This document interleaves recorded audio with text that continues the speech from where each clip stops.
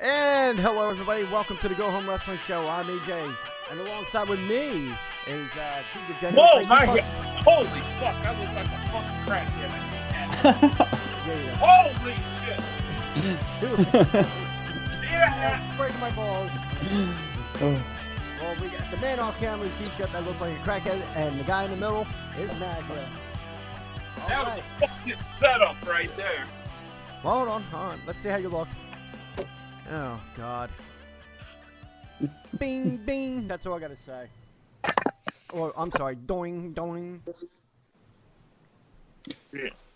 For people that are listening on a podcast, he's wearing a Bears hat. All right, here we go.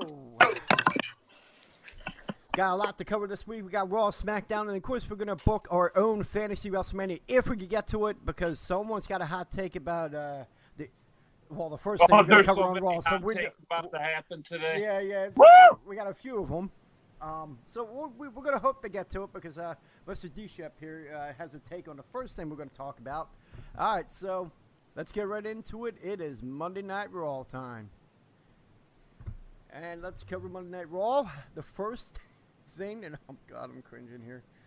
Roman Reigns is back. After a 4-month absence, he makes his return to inform the universe the status of his battle with leukemia. Well, he broke it. He broke the news that he told the universe that he is in remission. All right.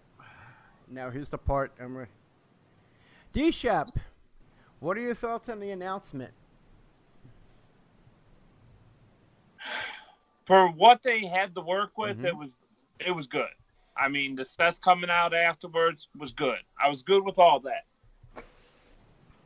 But, okay, having cancer should not be a face turn, for one. Like, yes, he had cancer. Okay, fine.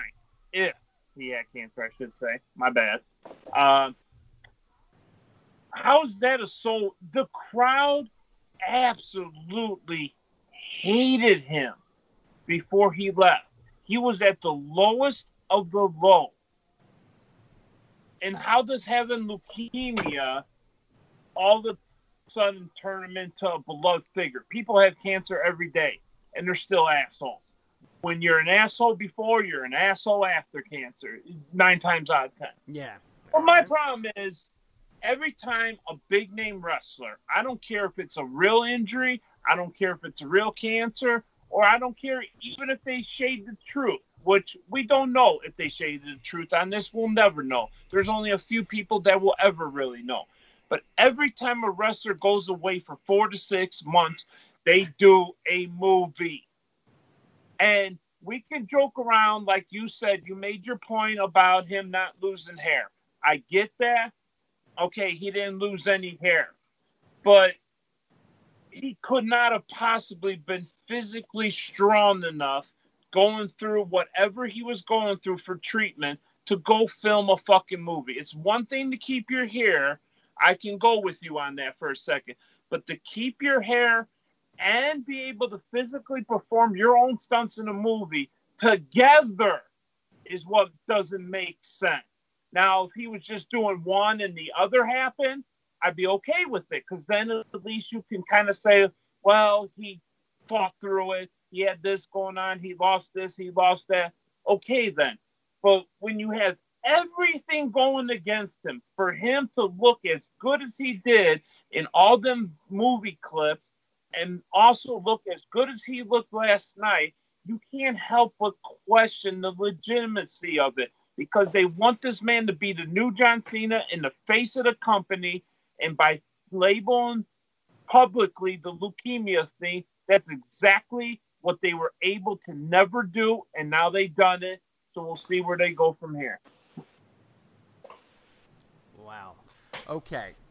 Well, there's the unit delegate for the fucking wrestling Twitter there. Okay, I get what you're saying as far as... It does seem a little weird. The speculation is whether or not, like, if he was really sick, and because this is a way to get him uber over, because sympathetic, but you're gonna like the man more than the wrestler, and no one booed him Monday night. Nope. But you would hear it in the past when he would come out. Yep. That was the speculation that he, it was a maniacal way to get him over. Take 4 months off, go film a movie, come back, and do that. I could somewhat see that. But there's too much in risk if that was to come out. And the way things come out today, do you think it wouldn't have been blasted like any disgruntled employee? Who has left the company in the last 4 months? A lot. A lot. You don't think anyone would have said anything? And I doubt it was hush-hush. Someone would have found something out. I think if there's something shady, this is something we're not going to find out for a long time, though. Well, it took, 5 years before we realized that the Montreal school job was, we I found out it was planned. I know it's a different sport, and there was a lot other circumstances that played into it. But look how long we thought Lance Armstrong was a god, and look what happened there. I know, but no, I'm just saying this is not something. I agree. You'd like to think about it with the good heart that everything was on the up and up, and I get that. Mm-hmm. But because of that, unfortunately, if there is something shady going on in the background, it's because of that open heart that we won't find out anytime soon. But I'm hopeful, too. I'm not trying to be a total dick about it and call him an outright liar. I am hopeful. That's where I'm at, though. Okay. I'm hopeful. Okay.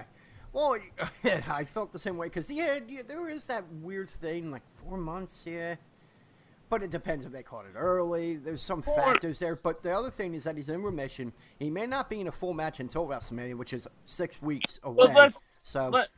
Let's also be real. The timing of the comeback, 4 months is bad enough, but he just happens to be ready just in time for WrestleMania. Yeah. I don't know, man. I know a lot of people think it's a complete farce, but the fact that they do work with kids, Make-A-Wish and all, Vince wants to be up in the mainstream. He wants to be covered by ESPN. He wants to be covered by CBS. Yeah. He loves the fact that they're covering. Look how much of a god Roman Reigns is going to be Make-A-Wish now. He's going to obliterate whatever John Cena did in the past. Yeah. He's going to obliterate it. Well, that's like if that was to come out that it was a complete fake, like it wasn't, it would destroy him. It would hurt Vince in the mainstream. It'll be the bullet. Yeah. It'll be the magic bullet. Yeah. So I don't know if they're willing to risk all that, especially in the age of the internet. That could get out there pretty quick. One mouth saying just one person saying something, and it would spread. And before you know it, WWE is fucked in every way. ESPN won't cover them. None of the mainstream media will cover them because to them it's like, okay, that was just a wrestling angle.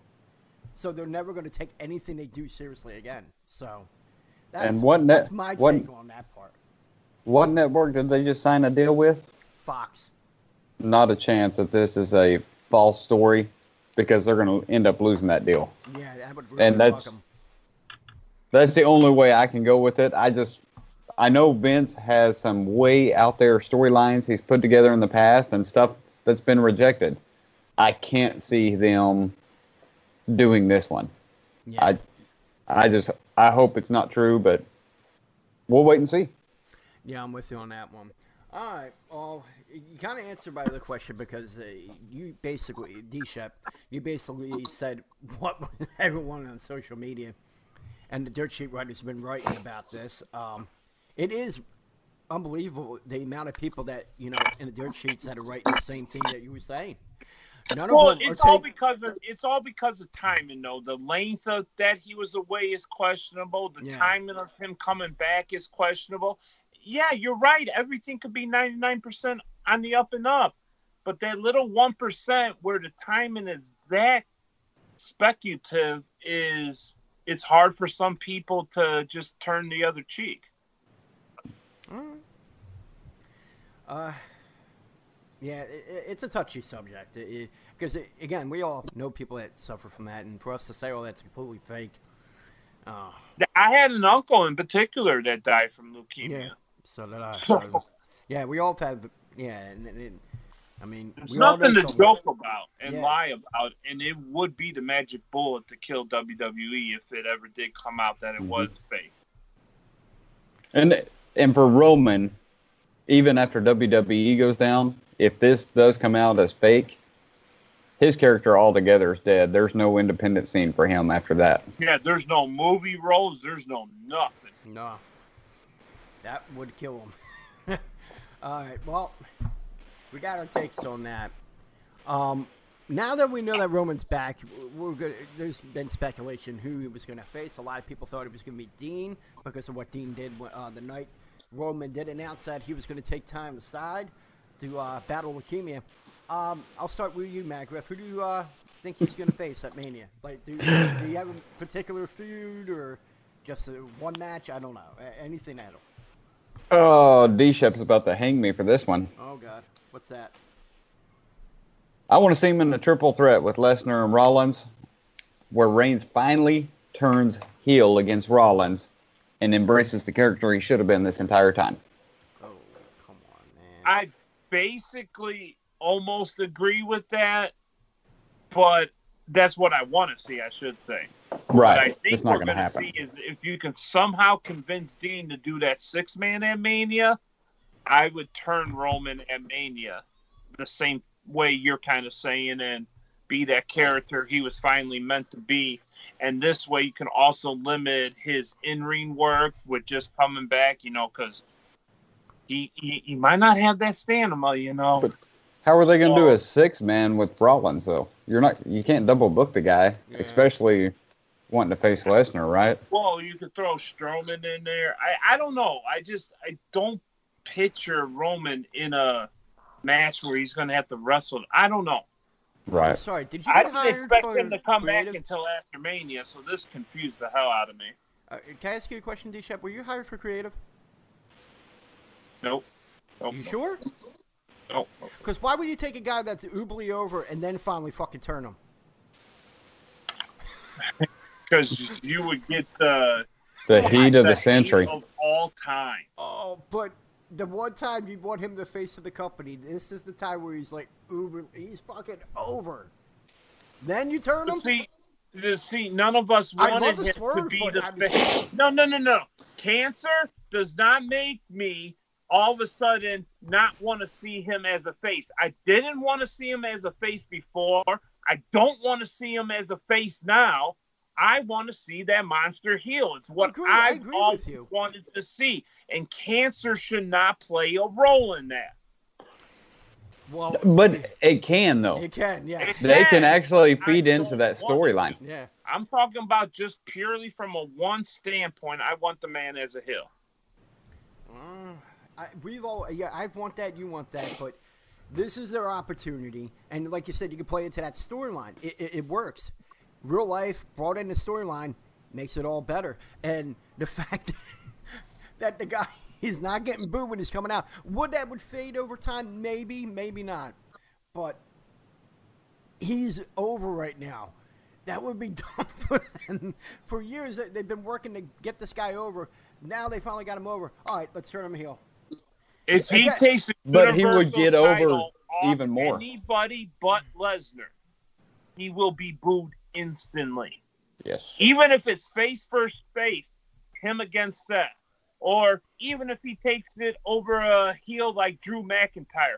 The moment Roman Reigns takes the title from anybody not named Lesnar, he's going to get booed.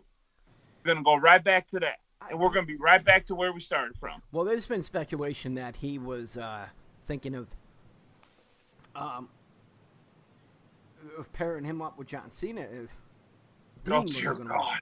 Yeah, that was the thing that they were thinking of going with. But we Fucking don't- kill me. bless you.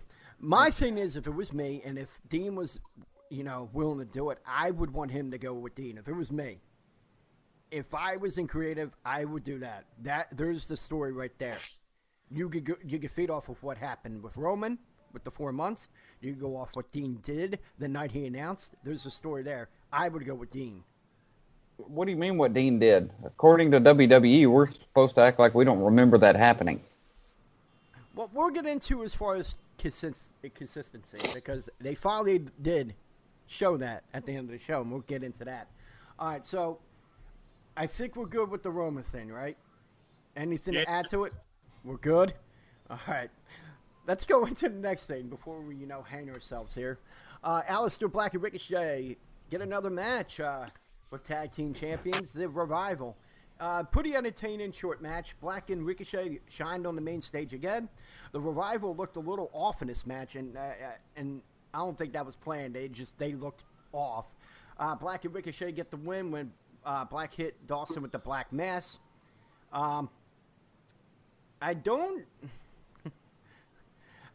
get them trying to get the call-ups over, but what are your thoughts on the Revival's recent losses? And we'll start with you, D-Shep, because I know you probably have an issue with that.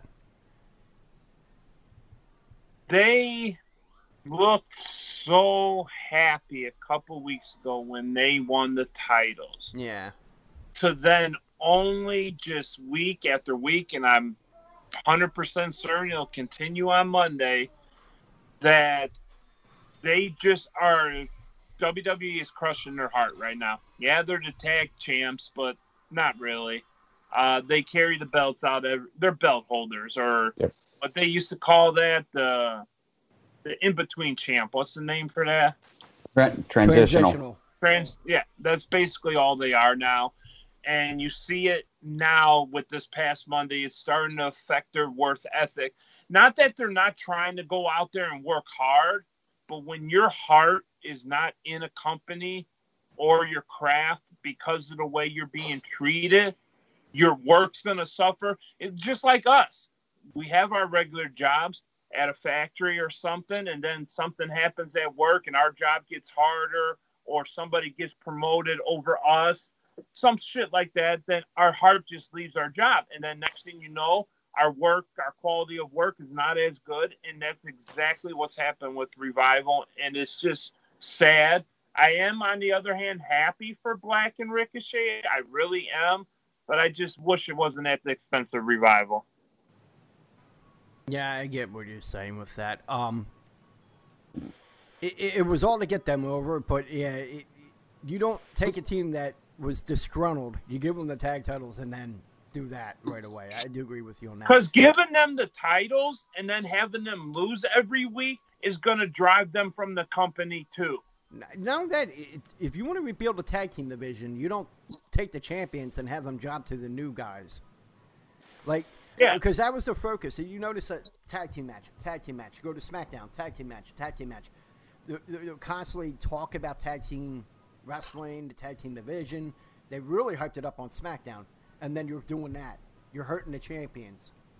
Because for Black and Ricochet, we know how great they are. They could have got just as much pop by going out there and beating Ascension, for crying out loud. Because at the end of the day, we know they're going to deliver. So they didn't gain any extra stock by doing it to the Revival, because we all know what's going on with the Revival. If Revival was on the top of their game and they hadn't lost a match in 3 months, and then all of a sudden Ricochet and Black came out there and beat them, then you could go, whoa. But based on how they're being treated, it's not whoa anymore for Black and Ricochet to beat them. So you might as well just have them go out there and beat up the Ascension, or hell, even beat up Heavy Machinery, because that shit ain't going nowhere either. That's just bona fide retarded too. So or they could go out and beat up B-Team. I mean, there's so many teams that they could have got the same value out of, because quite frankly, even though Revival are the champs, they're right there with B-Team, Ascension, and everybody else now, and it's fucking sad. I agree with you on this one. Actually, would debate you on something, so I'm actually on your side. Do you have anything to follow up with that, Matt? I'm going to leave the Revival thing alone, because I agree with D-Shep 100% on that. He's on point. My problem is on the opposite side with the NXT guys. D-Shep made the point that you can put them against anybody, which is true, and you're going to get the same reaction. But what's the story here? I mean, why are we putting two stars on individually. That's another problem, yeah. Why are we putting them as a team and going out there? If you want to have them as allies and come out and be each other's managers, et cetera, I'm good with that. Or the occasional run-in even. Right, something like that. But where's this story even going? You're bouncing them from show to show and throwing them up as a tag team. Yeah, is Black and Ricochet a tag team now? Are they in the tag team division? They've had that's the whole problem. Tag matches now? Yeah, that's a weird. Yeah, it is a little weird with that.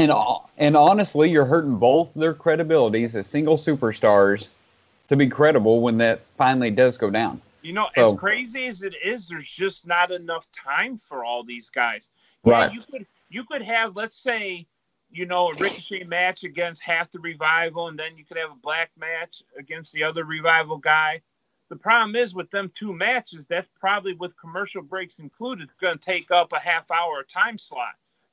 And with throwing them in a tag match, it's only going to take up about 15, 20 minutes. So you're saving time, but these guys as individuals are suffering because of it.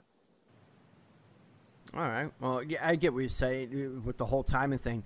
Wouldn't it be good to just make NXT the third brand, like official? Yes, but we need to cut out the bullshit segment. Enough with this goddamn moment of bliss for one. Enough with this goddamn Elias being interrupted every week. That takes up 10, 15 minutes. Yeah. And then the Ascension and Heavy Machinery bullshit thing, that was like another 10 minutes. Then you have a couple minutes from the Lacey Evans dumbass shit. This could get these guys in their one-on-one matches for 15, 20 minutes. Well, no, instead they're going to have 5-10 minute tag matches that nobody wants to see because we're doing dumb segments.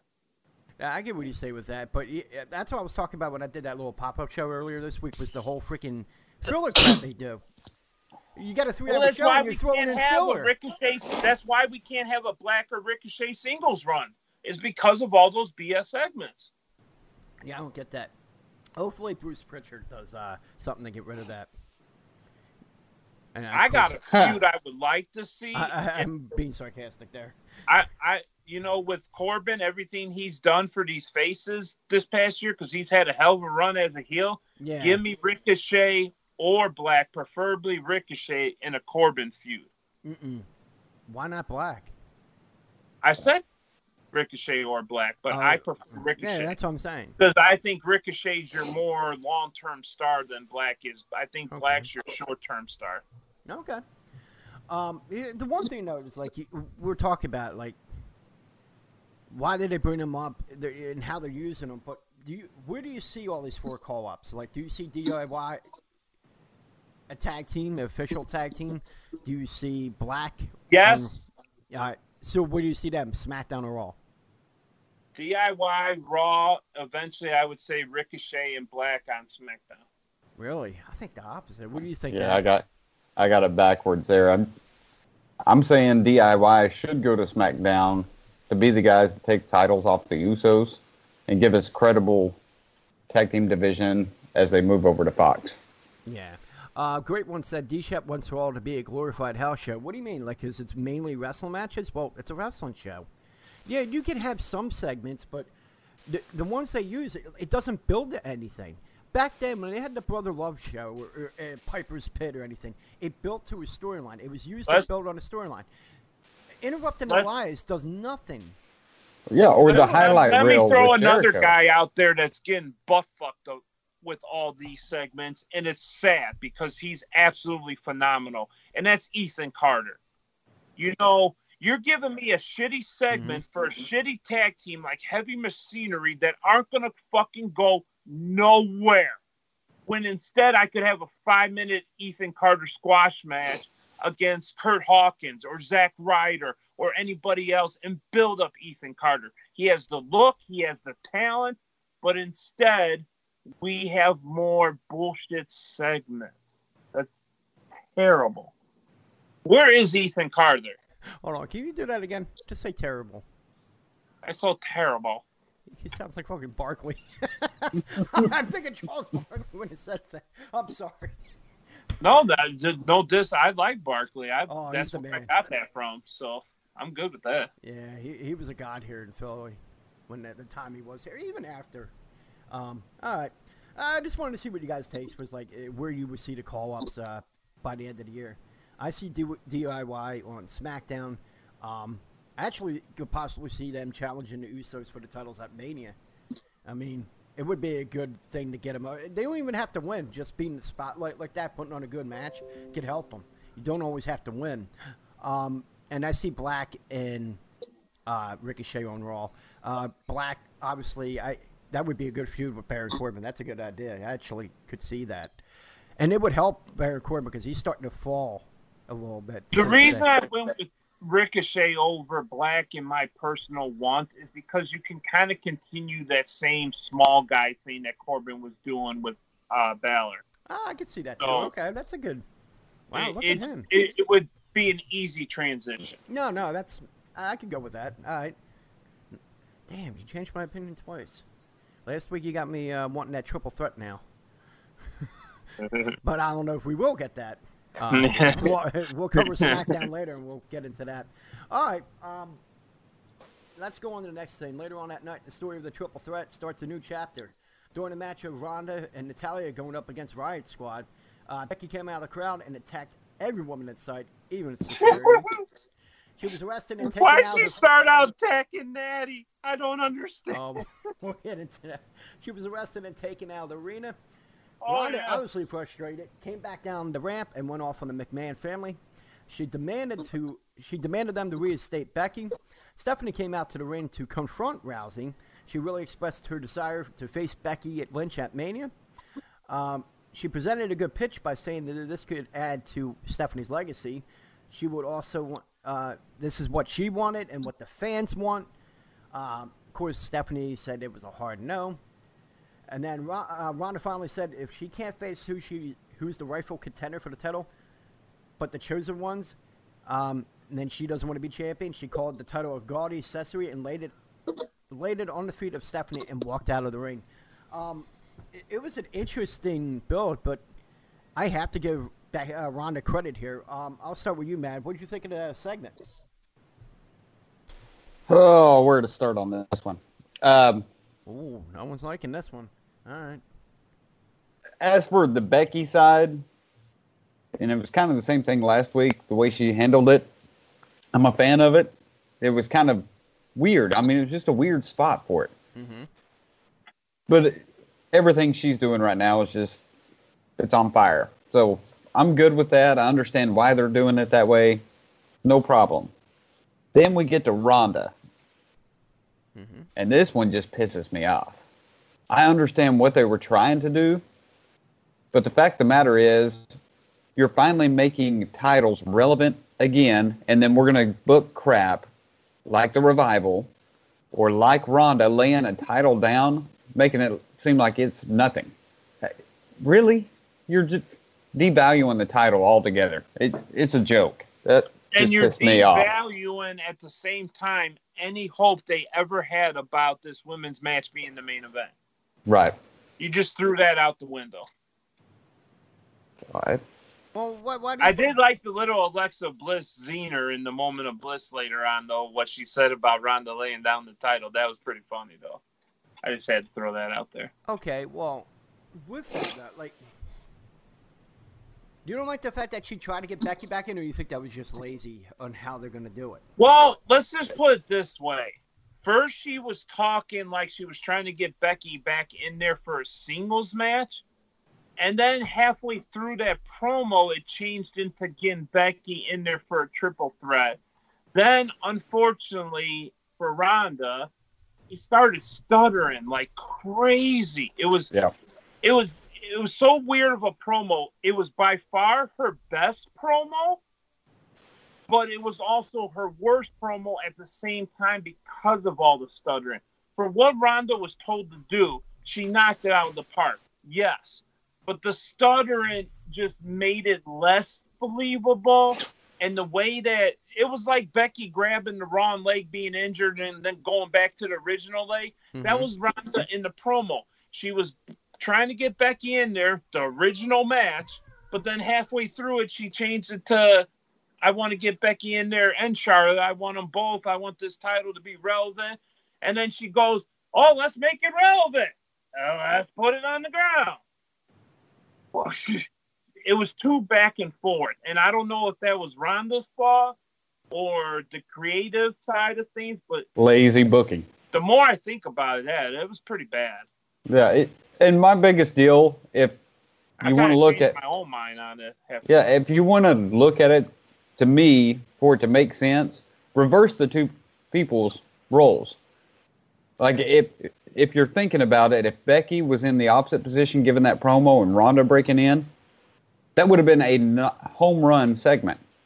It's just the way that the position they're in, it didn't come across as believable at all. All right. Well, I actually disagree with that, and I would say, like, as far as the stuttering thing, when people screw up in the middle of a match, if there's a couple mess ups, I kind of like that because then it doesn't seem too. Well, you can live with that easier than stuttering from a promo, though. Well, stuttering from a promo, like when you're raging about something, are you going to talk like fluently without fucking up at all? Like if you're angry, you're going to go, oh fuck, and not mess up at all. But what 75-80% of the roster can do it. Well, and I think it's when more, your top me, men or women can't do it, that's a problem. Well, to me, it came off more real than usual. That's how it is to me. And I get what you're saying. You know what? You threw out real, so I just want to make a comment about Alexa Bliss's bigger titties real quick. Thank you. Oh, here we go. Yeah, that's why she's been not in the rain. Oh, and he steps away. That's like his mic drop. Now, but the one thing I will say about that, like, the one thing I did like about that segment is at the end when Triple H and Stephanie were walking in the back with the title, they looked like they were distraught. Like they were really bothered by that. I did like that aspect of the promo because it was like, here we are. It was a nice touch. Huh? It was a nice touch. That's the thing I liked, and I did like it. It felt like Ronda was speaking from the heart in that promo. You might not think it was like good because she was stuttering, but when you're in a fit of rage, the last thing you're gonna do is like talk fluently without messing up. Your mind goes a mile a minute, and yeah, you're gonna tend to mess up. But aren't your best promos when they're those emotional, strong promos? Aren't they felt more if they don't stutter though? If they're calm about it, she wasn't calm. She was pissed.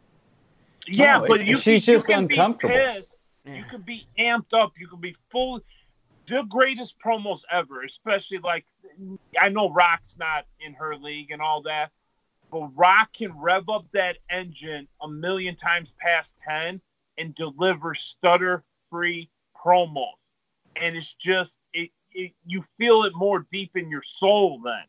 And that was the only part that was missing. You're right. It was 100% real. I felt that.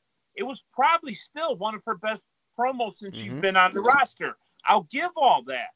But it just didn't hit me in my soul because of the stuttering. Can I ask you a question then? Like, when The Rock would do his promos, during that time, it was where they had more creative freedom. They were able to say and do a lot more. Today, we all know that it's more scripted. Now, saying that, would it have been better if they went out there like, just make sure you hit these few points, go nuts? Across the roster, it'd be better.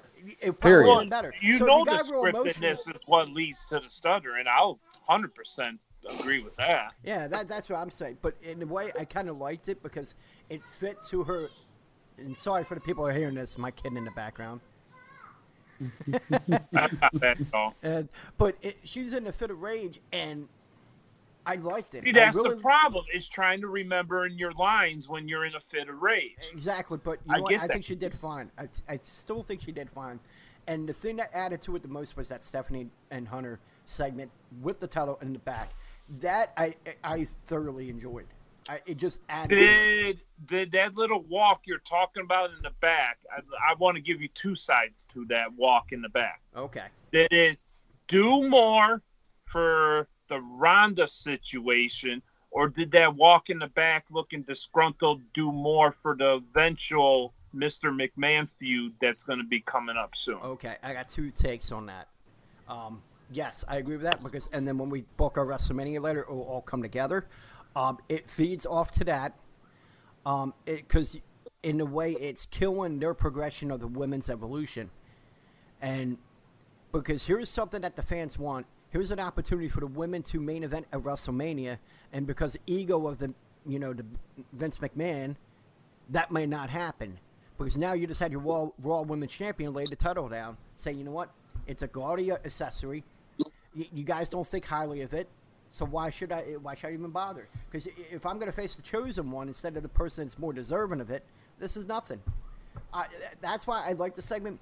The only negative I will say, I think they could have went better getting Becky involved. I think was just an easier way to do it.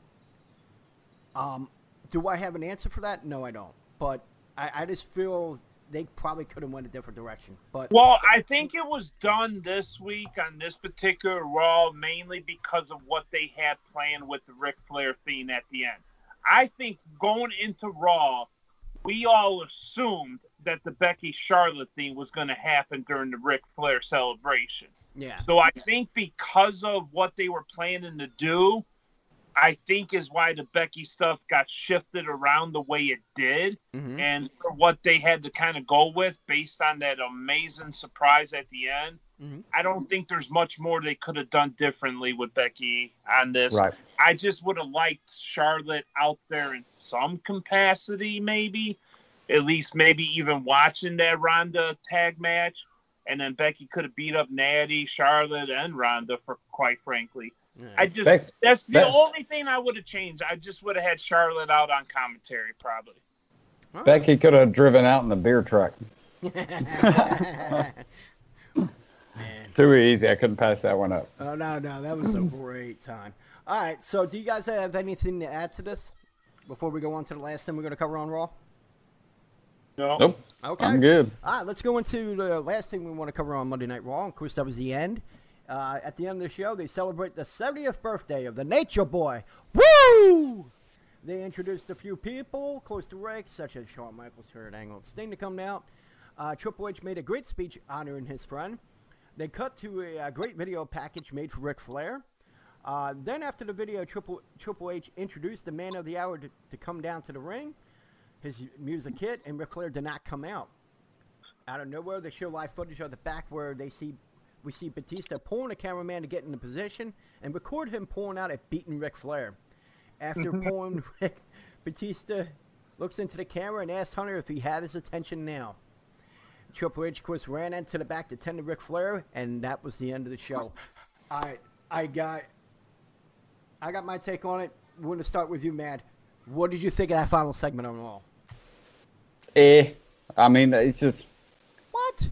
I get what they're trying to do. I enjoy everything with Ric Flair, but just the way they went about Batista attacking him, and to me that just felt strange. I think they should have redone that a little bit, let Flair come out, then Batista comes out and attacks them all. But it was all right. I understand where they're going with it. It's not the worst thing they've done by any means. So it's one of those just programs for me. All right. I'm surprised. I'm speechless. Yeah, D-Shop, we might actually agree on something here. What do you got? Because obviously you have the same take as me. I thought this was the best closing segment I've seen in a real long time. I fucking loved it. The only thing I will agree with Matt Griff on is I think it could have been delivered much better had Batista came out as part of the birthday party and then like did a cheap shot against somebody or multiple people. I will give you that, but I'm going mainly from shock factor. Thank you. That's what I was going to say. Nobody on God's green earth predicted Batista to take out Flair. I agree with all thought it was going to be Becky Lynch. She was going to sneak back into the building, beat up Flair. Then Charlotte would have ran back. There would have been some kind. That's when I thought the arresting angle would have actually happened. But the setup for Batista and Triple H, perfect execution, because it made me want to see that match. And at the end of the day, that's what it's about. Yeah, okay, Batista, not the most beloved guy, but him returning as a monster heel. Based off that SmackDown shit last year, I thought for sure he was going to come back as a face. We all thought that again. and that would have been a gigantic mistake. So this, you bring him back as a heel, you're building up Triple H and Steph to eventually be faces against Mr. McMahon anyway. So I'm good with it. Okay. I loved it. All right, so I'm with you on that. It was a great way to end the show. It was a complete swerve. I get what you're saying, that he could attack people in the ring. That would have been huge. But I think it was better doing it this way. It was reported earlier today in the dirt sheets that he was there, and everyone would assume that it was just to be a part of the festivities. That's what I thought too. Yeah. But to see what happened, it completely threw me off. I was like, I actually stood up and said, "Holy shit! I can't believe this is happening." I was stunned, and it was a great way to end the show. A great start to a feud, because you know it's going to end up at Mania. But I feel there's going to be more added to it. And we'll get into that when we cover our predictions for WrestleMania, or our fantasy booking with that. So I'll go further with that later. But overall, I think they did what they needed to do. It was a shock value. And for people that were complaining on Twitter and social media, like, and the websites about, oh, they should have still had Rick come out. No, that was the point. People were expecting that. Batista interrupted and made sure that didn't happen. That got him some heat right there. They're attacking a beloved figure like Ric Flair. That got him some heat. And go ahead. No, I'm sorry to cut you off. Oh, and go ahead. Out of nowhere, the one guy you wouldn't expect to be a face in this situation is Triple H.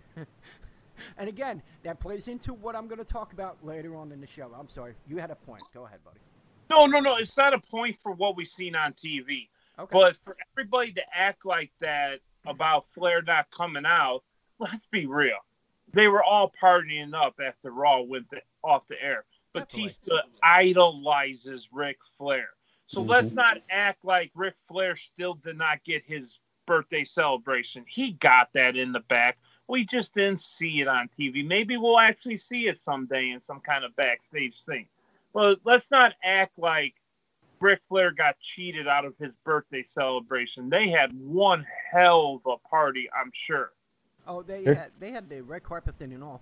Now, there were some interviews that were from that red carpet on the website later on that night. I'm sure they did something in backstage, but yeah, I thought it was a perfect way to end it. I got it figured out now. What?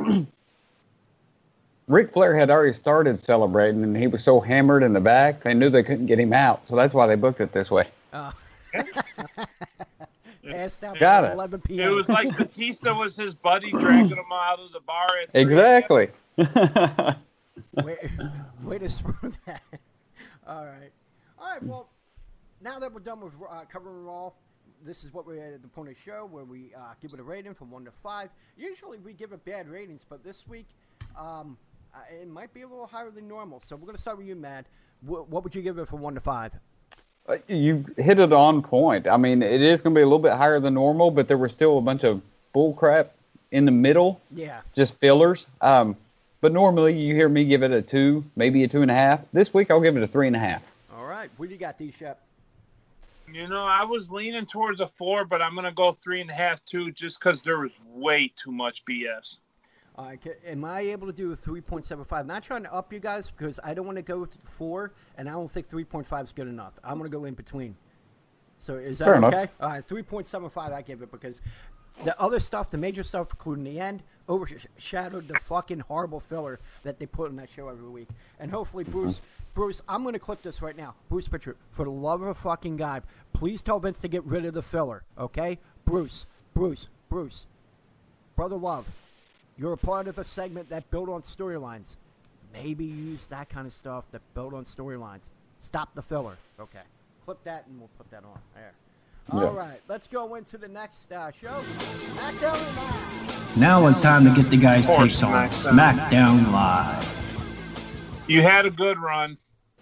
I think we're going to have different takes on SmackDown tonight. Wow. What the can we ever see on the same page? All right. That's okay. Let's go right into it. They start off the show. Kofi's out. And Kevin Owens is in. Man, oh man, way to start the show off. They start the show with a contract signing between Kofi Kingston and Daniel Bryan. Shane and Stephanie spoke about how deserving this opportunity was for Kofi Kingston. They talked about Kofi's accomplishments in the WWE and video packages. Finally, Kofi made it to the ring. After Kofi said what he had to say, they moved along to the signing of the contract. Bryan signed, and when Kofi was about to sign, they were interrupted by Vince McMahon. Vince said that he wants to present the WWE Universe the best possible product out there. Then he dropped the bomb that Kofi was being replaced by a returning Kevin Owens to face Daniel Bryan for the title at Fastlane. Okay, we're going to start with you because, D-Shep, I see a little anger there. So, how do you feel about the move for the title match at Fastlane? I like it because of shock factor. So I'll give shock factor because I thought Owens with the video packages was going to be after Mania. I really did. But then you look at the screenshots and pictures on Twitter later of how the contract said Kofi versus Bryan. So last time I checked, if I'm going to buy a car and there's somebody else's name on the contract and I sign it, it's not a valid contract, right? For one, that's just a little slip up that I happen to notice. But yeah, there was other things too. To bring back Owens as a heel, to then throw him into this title match right out the chute, I just didn't agree with who they chose. I would have much rather somebody else that I didn't really care about as much for this Fastlane match. And I don't know. I don't like it. I can't even really talk about it. Okay, well, do you have something to add to that, Matt? Because I have a take on this. I got a funny feeling me and you are going to be kind of on the same page on this one. Okay. I love this segment. Mm-hmm. Were there mistakes made? Absolutely. But the great thing is they shocked us. They threw Kevin Owens in, and they're setting this up to where something's going to happen at Fastlane. Come WrestleMania, you've got your triple threat of Kofi, Daniel Bryan, and Kevin Owens. I like it. It's kind of you're hitting two stories at the same time. The McMahons starting their stuff against each other and building this triple threat. So on that side, I really enjoyed the segment. Thank you. That's where I was going to go with. Now, here's the thing. I agree that there were some misses. Like, for one, how did Kofi or anyone on New Day stop Kevin Owens from going up and sitting down and signing that contract? No one lifted a finger to stop the guy. That was my one thing I didn't like. But playing off to what you said, the two things that Vince has done, okay, Triple H and Stephanie were in the ring. Said, if you apologize, if they said this to Becky, going back to Raw, if you apologize, you're in the match. We lift the suspension. That's it. She apologized. Okay, congratulations. We'll see you at WrestleMania. They go out of the ring. Vince comes out, ruins the surprise, says, hey, Charlotte is now going to be facing Ronda at WrestleMania. Then pulls the same thing this past Tuesday with Kofi Kingston. That is going to build to that feud. The thing I do like is that you're going to give Kofi his WrestleMania moment. That was the way, instead of putting it on Fastlane, which is a who gives a fuck pay-per-view, in the middle of WrestleMania, the road to WrestleMania, you're giving the guy his WrestleMania moment. Whether if he was to win the title and be a transitional champion to Kevin Owens, it remains to be seen. But I like it because it's given him a chance at WrestleMania. Yes, but see, you can't. My only problem with what you guys are saying is you can't grade this promo and this setup based off what you think is going to now then happen at Mania with Kofi. If you take that out of it and you just focus on what you've seen on Tuesday, it was utter trash. Because, yes, I agree, too. I assume it's going to be Kofi in that at Mania. I get that, and that's when Kofi's going to have his moment. But what if Kofi doesn't have his moment at Mania? Then this past Tuesday was trash. I look at it different. Yeah, I think it will. And it's building on storylines because it's the McMahon thing. You're going to see. When you saw all four back in December, do you really think they were all going to get along? Knowing the history of the McMahon family? All that, but you're still assuming there's going to be a payoff with the McMahon feud that's going to lead into Kofi having that chance at Mania. I will and counter what that if with that this. doesn't happen? I counted that If with Kofi's not in the title match, then explain the SmackDown angle of the McMahon feud. Yeah, that would be dumb, but you know what? I'm not worried about it. I'm not worried about it. And I'll give you one example. No, My counterpoint to I'm that is asking your Batista. opinion. I'm saying imagine that the Kofi match I does get not your point. happen. I get your point. I think it will. No, you're not. Because I'm saying, give me a scenario how the McMahon feud plays out on SmackDown if Kofi's not in that match at Mania. Give me an example of what they do with the title then at Mania. That's what I'm asking you. What they would do with the title. With Kofi Kingston to get him in that match is what you're saying? Oh, dear No, God. Kofi is completely out of the picture at this point. Oh, okay. I'm sorry. All right. So where does the McMahon feud go on SmackDown if Kofi's not in the title match at Mania? No, I get your point there. Okay. That's the problem. Yeah. Well, okay. and okay, here's I see that point. I'm sorry. I missed your point there. I apologize. Yeah.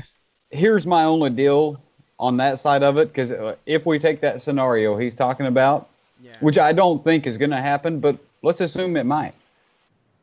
You set this up to where it opens the door for so many things with Kofi, though. Yeah. Kofi's going to come back. He's going to be bitter. That's going to be the start of breaking up the New Day. Kofi's upset. Kofi is leading up to him leaving WWE.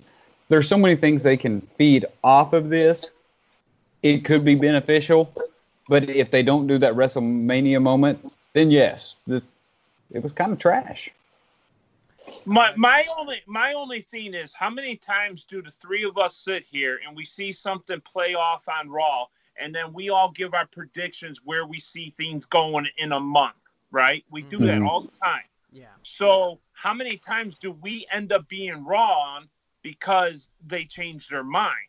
So what if Kofi doesn't have his moment at Mania? What if they push it all the way to SummerSlam, which has been done in the past? Just go ask Finn Balor or anybody else. Right. So we just assume, and we want it to happen at Mania because we're speaking from a fan's point of view. But WWE does not always take that into consideration, and that is what worries me about the setup that was started on Tuesday. No, I get what you're saying. That's Get 'em Jones has got a great one in chat.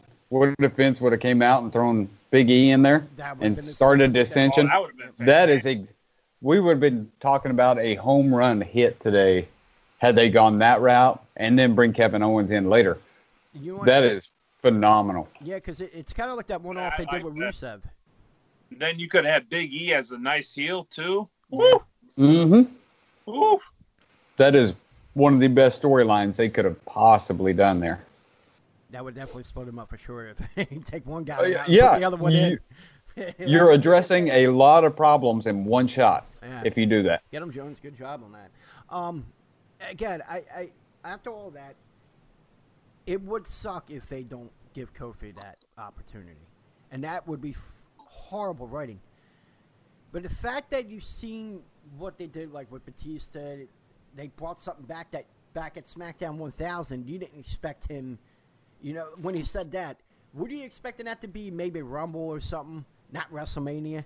Like they were. Well, that was because of Triple H's injury. They said that was set for Mania either way. They were setting it up for No. It was set for Mania. But they were going to start that feud at Royal Rumble. Oh, probably, yeah. Issa was going to be an entrant in the Rumble, and Triple H was going to cost them the match at Rumble, is what they say. Oh, okay. Well, thank God for the injury. But either way, I see a lot. Obviously, you agree, Magriff. Like, there's something there. It's the feud with the McMahons. I think that has a contributing factor for finally him getting his WrestleMania moment. I don't know if I agree as much anymore. I think D-Shep kind of changed my mind on this one a little bit. Yeah, because I'm just nervous. No, Get him Jones said it. Anything. Yeah, Get him Jones said it perfectly. He's seen it as far as now, and it's not a bad thing. It's not a negative. It's like you're seeing it at the moment because you don't know where they're going from there. We're basically, well, Mad, you kind of turned, but me, it's like we're hoping it goes this way.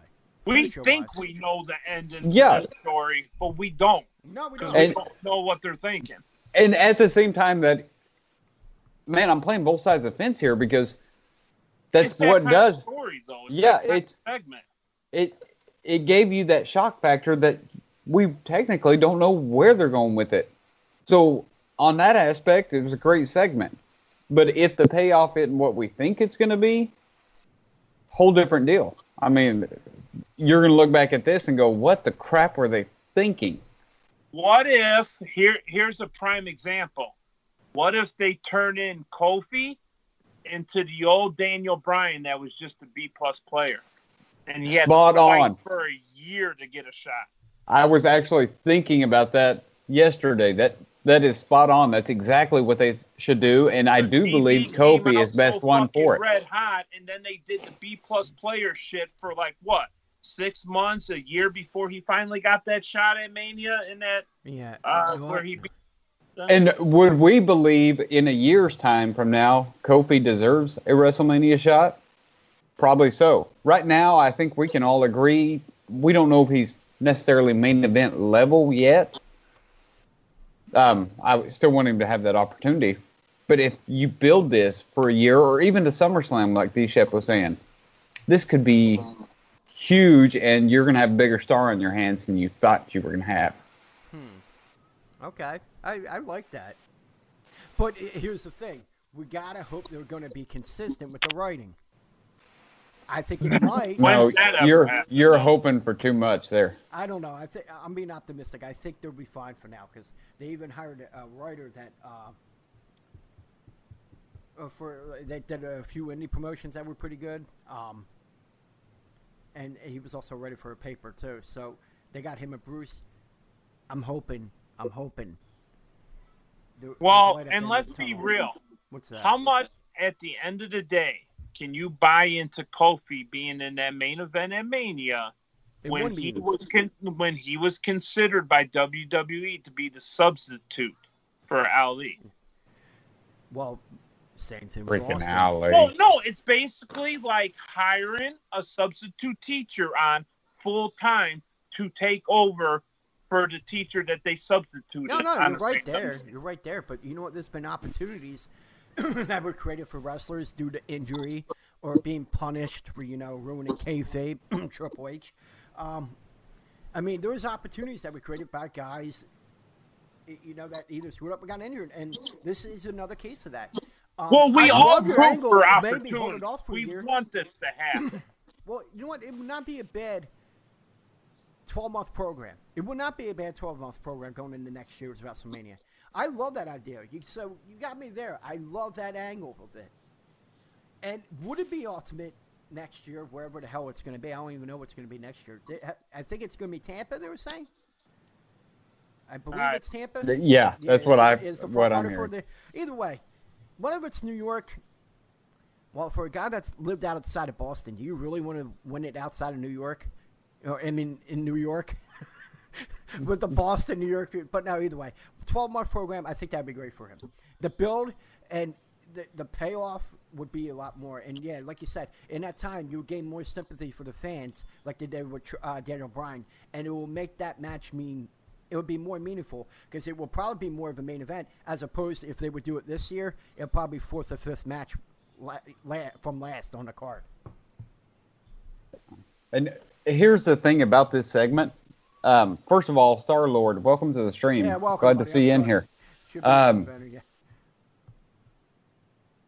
This segment, we're going back and forth, and especially me, I'm flip-flopping a lot here. But it's such a good segment because we're having this discussion right now. That's what's I'll give great you about that. it. Mm-hmm. So it opened like I was talking about, the good thing about it, regardless of the WrestleMania side and that, it opened so many avenues on Kofi's side that they can go anywhere with him at this point. And then it gave us the clear-cut McMahon versus Helmsley feud that's coming. And yes, we're going to get into that later on with our WrestleMania predictions. Now, let's go into the next segment of the show. Are we all good? I think we're all good from there. Yeah. Right? Ain't really Yeah. much to add on that. All right. And we'll see where they go from there. Hopefully, It's what D-Ship said. He kind of sold me on that. All right, the Hardys are back. Oh, I'm gonna see that face. That Magriff is happy. Matt Hardy made a surprise appearance, teaming up with his brother to take on The Bar. Matt Hardy looked really good in his in-ring return. The Hardys get the win with the twist of fate. Swanton. Well, God, my thing said Swanson. Fucking autocorrect. Swanton bomb combo. Swanson's fine for him. It was rumored that Matt Hardy's contract was up within the week. So, my question for you guys, I'll start you off with this. What did you think of the match? And secondly, was this the final match, maybe his in the company? Or are they going to try to do whatever it takes to keep him in the company and have the Hardys rebuild, like be a part of the rebuild of the tag team division? Oh, God. Did we ever think we would see the day that Matt Hardy was the more physically gifted of the two? No. But that's where we're at. Yep. Mm-hmm. And honestly, I think... And I'm okay with this if Jeff Hardy is used sparingly. Like for the big spots here and there, the flashy twist of fates, the swantons, the jumping off of this and that, that's like fine. Once every 5 years. If Matt Hardy ends up being the grunt horse of this team, I think is the only way this really works in the current state. But I'm okay with it. Just don't give me too much Jeff Hardy because his body, quite frankly, can't handle it anyway. Yeah, and let's see where this goes. I mean, it's just another tag team that can ride off into the sunset eventually when one of these new teams pick up steam. Kind of like how Dudley's had that final run a couple years ago, and they were around for, 6 months or so? A year maybe. Yeah. So have Hardy's be in that role for the next few months or whatever and see where it goes. And let Matt Hardy showcase what he can now do, that he's physically healthy. Probably the best physically healthy Matt Hardy we've ever seen. Yeah. So let's see what he can do. And maybe this can branch off with him turning on Jeff, and Jeff can ride off in the sunset. It could be a start of something for Matt Hardy. I'm excited for that. But the rest of it, I'm with Magriff. I could live without Jeff Hardy. Okay, well, Get Him Jones, he says, I have a great idea for the Hardy Boys Impact Wrestling. Don't you ever speak ill will of Impact Wrestling. In some ways, the writing on there is 100 times better than WWE. If you would really watch the program, you could see that, okay? Don't you dare do that. Don't you ever dare put that on me, Ricky Bob. Fuck it, what's his name? Oh, here we go. I fucked the line up. Ricky Bobby. My whole thing with that, I think it's going to be a short term just to help build up the tag team division, like D-Shep said. Like when the Dudley Boys were to get New Day over, and then on their outs, they got the Ascension over when they attacked the Dudley Boys on their retirement speech. I think it's going to be something along the lines of that. I know, Magriff, you're not going to like it, but talk about one of probably the top 25 tag teams of all time. They're in there, okay? No, I don't disagree with that. I think it would be good for them if they're out. One thing they always say about a veteran, while you're on top and while you're on your way out, lift your hand down and bring someone up with you. I think that's what they're going to do. On their way out, rebuild a division that's been tarnished for how long now? Almost 20 years? It hasn't been relevant in quite a long time. I think it'd be good for them to do if this eventually leads to Matt Hardy deleting Brother Nero, is that not the ending that most of us would want to see? I would like to see that, but in my opinion, as long as he's deleted. Oh, jeez. All right. I'm about to let loose on this one. Okay, well, if you want, go ahead, because we'll go on to the next segment, Ed. Yeah, go ahead. First of all, Matt Hardy, D-Shep, was on point on this, looked fantastic. There are so many things they can do with him going forward. His timing seemed to be just a touch off compared to his new body. I think that's going to be something that he does work out. So big props to Matt Hardy getting ready and forcing WWE to pay more money. Let's call it what it is. Yeah. Aren't you excited as a fan just to see where Matt Hardy goes. Absolutely. I'm really excited, and there's so many I options never there. thought I'd be excited to see where Matt Hardy goes, though. I didn't either. On the flip side, you got the Bar. Poor Did- Bar. Did anybody catch on Sheamus, though? He actually looked in better shape than he has in quite a while. He's losing the gut a little bit there. No, I was so focused on what Matt was doing, I didn't notice Sheamus. And he's not as winded. Yeah, Well, so he hasn't been wrestling a lot, so that'll lead to not being as winded. right. But I was actually impressed with them, and especially selling what was going on with Matt Hardy. Cesaro is probably one of the most underrated talents across the board in WWE. Did a great job selling that match. And then there's my buddy Jeff Hardy. Jeff, I hope you tune into the show, and I hope you see this. For years, I was a huge fan of yours. It's time to hang it up, man. Too much of the stuff you were doing outside the wrestling ring has gotten to you. You're way out of step. Hang it up. Let your legacy live on from what you have done, not where you're going. Yeah, some people just have a hard time. I'll leave that there. Okay. On the flip side to that, if there was any shred of hope for Jeff Hardy whatsoever, should he not do what Matt did and just go home for 4 months, 6 months, and then maybe come back for a final run? Maybe if he came back in the same kind of shape like Matt did. Do you have faith in him to do that? No.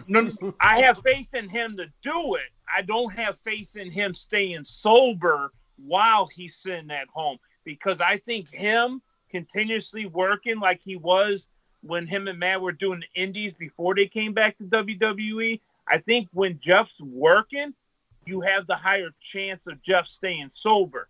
If Jeff is somehow able to go home for 6 months and stay sober and then come back, you could get a rejuvenated Jeff Hardy, kind of like what you got with Rey Mysterio. Because Rey Mysterio, at his age, they're pretty close, him and Jeff, I would think. And he went home for a long time, and then he started doing the indie stuff a little bit before he came back to WWE, and he's looked nothing but fantastic. If there's any shred of hope for Jeff Hardy, I would say after you have that payoff with this Hardy thing, go home for 6 months. Come back, maybe see if you got anything left, and kind of go from there. Kind of like where Matt's at now. All right, well, the great one said Sheamus has been battling a neck injury that could have possibly ended his career. I missed that little detail there. And, I did too. I know he has Star-Lord some kind of said same injury. thing. I didn't know that, though. Yeah, I didn't read anything, but you know what? Yeah, I'll take it, man. Great one knows his stuff. Star-Lord said in chat, same thing for Undertaker, hanging up, man, we don't want you to get hurt. You're getting too old. I think at this point we have seen the last of him as far as in ring. Well, and there's, I'm glad they brought it up. There's the exact principle I'm trying to let Jeff know here. He's not the Undertaker. The Undertaker comes around once a year, and even though sometimes it's a little bit rough, he can still put on a show. He makes you believe the character. Jeff does not have that. Let's be real. If you're going to have two options, okay, you're going to give me, let's say, like last year's Mania, I forget a bullshit random match, but let's just use one from a past pay-per-view. Would you rather see a random Bobby Lashley versus Corbin match, or would you rather see a shitty Undertaker match against John Cena? You'd rather see the shitty Undertaker match over just some match that you don't care about. All right. That's the only thing I would say about Undertaker. But, EJ, what do you think about Jeff Hardy? If he goes away for a while, could it maybe lead to something? Or you think he's just dead altogether? At this point, I think he's done. I'm going to blow you guys' mind in the show. I think at Well, this we point, all no, thought I Matt think Hardy was done a few months ago. Yeah, and he was hitting about that. But my thing is, I think it's time for them to both go, in my opinion. And I think it's going to happen. And I think what they're going to do is try to build a tag team division. I think it's going to be a short-term thing, like the Dudley Boys. That's why I'm with you on that, D-Shep. It's just that's where I see it. I don't see it going anywhere else. I don't see them being the top tag team in the division. I only see a tag title match or tag titles. If you're right about DIY yeah. going to SmackDown, DIY putting the nail in the coffin to the Hardy Boys, that would get them over. woo, That would be a good program too. woo. Yeah. All right. Too early for that, though. Too early. No, but it would be nice. Yeah. It would. Yeah. Whenever it does happen. All right, well, let's move along because I didn't expect to go along with this one. I just threw that in there. I thought it was going to be like a 30-second thing, but holy shnikes. You brought up the Hardys. Did you not expect that to go I long? thought it was gonna be You real know quick. my feelings about I know, him. but I still thought it was going to be quick. But you know what? No, it was good content. Either way, it's good. All right, let's move along to the U.S. Title Open Challenge. Now, we're all big fans of R-Truth, especially as far as comedic aspects. R-Truth came out and issued an open challenge for the U.S. title. He, of course, added a comedic skit with his former mixed match challenge partner with Carmella. He said he's doing this in honor of John Cena, because he was a fan of him ever since he was a little boy, even though he's older than him. But that's the comedy part. That's the comedy part of him. Of course, Andrade answered the challenge. By then, out of nowhere, Rey Mysterio came out and ran in front of Andrade, got in the ring to answer the challenge. They kind of like that. Truth decided to give them both a shot at the title in a triple threat match. Truth played a third wheel to Andrade and Rey, and their incredible back and forth. The champ escapes the triple threat with a victory when Rey nailed Andrade with a 619, and then Truth rolled up Rey for the win. One thing I will say this, and I'll ask the question, I was shocked by the response of the fans when he pulled off that victory. Because he got a victory over someone like Rey Mysterio, which is a huge fan favorite. I was shocked by the huge pop that R-Truth got. So we're going to start with you, D-Shep. What did you think of the match?